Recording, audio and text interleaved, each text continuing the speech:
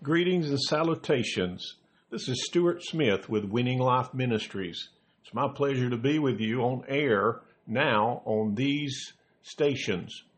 I want to join you today here on December the 30th, 2017. We're just a few days away from a brand new year, a brand new moment in time as we throw our old calendars away and get ready to see what's in store for this coming year.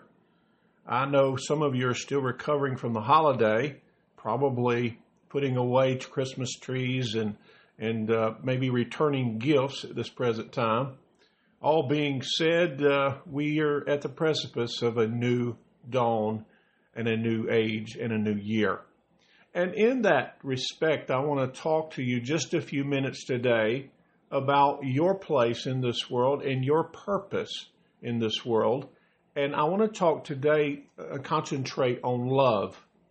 I think that love has been sung about, it's been talked about, it's been written about, and people just kind of take for granted the true grasp of what that is and what that means.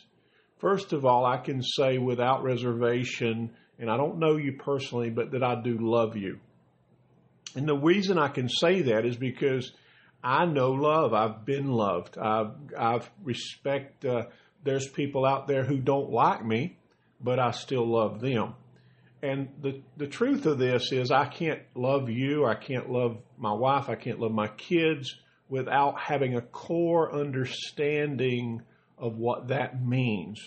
So looking in the scriptures, I find in Ephesians 3, chapter 3, verse 17 through 18, it says, "And I pray that you, being rooted and established in love, may have power, together with all the saints, to grasp how wide and how long and high and deep is the love of Christ."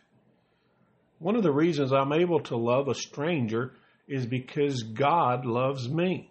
Now, if you don't believe in God and you're listening to this podcast, bear with me, because whether you believe in God or not, He believes in you. He has a love towards you, so much that the Bible declares while you were sinners, Jesus Christ died for you. So that means that God has extended not just the word, I love you, but the event, this opportunity for reconciliation with Him. Even if you're an unbeliever, think about it 1 minute. The creator of everything there is, the one who said, "Let there be light," and there was light. The one who separated the land from the water, the one who created the fish and the birds and the deer and you and me, wants to have a personal relationship with us. Just think about that a minute. And He's provided through Jesus Christ, the Son of God, an opportunity for us to see the evidence of His love toward us by allowing Him to come to earth, what we just celebrated, the birthday of Jesus Christ, the Son of God, and being able to go from there and grow up as a man and give us the message that we needed to know about that reconciliation, that bridge that was built between heaven and earth to allow us to become sons and daughters of God. So let me get back to love. Love is a powerful thing. People use that word sometimes to get what they want. In reality, they don't love at all. It's a selfish, greedy, covetous, horrible thing that they do to people. They say, "I love you," just to get what they want. That's not love. Love is unconditional. When you love someone deeply and truly, you love them whether or not they show that love in return. You give them your heart in the respect, a piece of it anyway, because you know that they deserve it, because they're important to you. Now, no one should have to earn your love or my love. It should be a natural event. But again, and I confessed earlier, you can't love unless you understand what love is. It says here that I pray that you, being rooted and established in love, I want you this coming year to be so rooted, so grounded in love, that you're able to love more so than you ever have in your entire life. Winning Life Ministries is about sharing with people how they can awaken the champion inside of them. And in my book, Seeking to Win, I tell people how that love and forgiveness are the two most important things we can do to begin our journey as champions. And so to understand that, we go a little further. It says, together with all the saints to grasp how wide and long and high and deep is the love of Christ. Jesus Christ loved us so much that he left the comfort of heaven.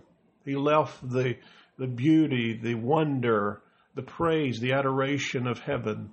And he came in a human form to share with us himself, the Word of God, the truth of Christ, and hope and life and peace.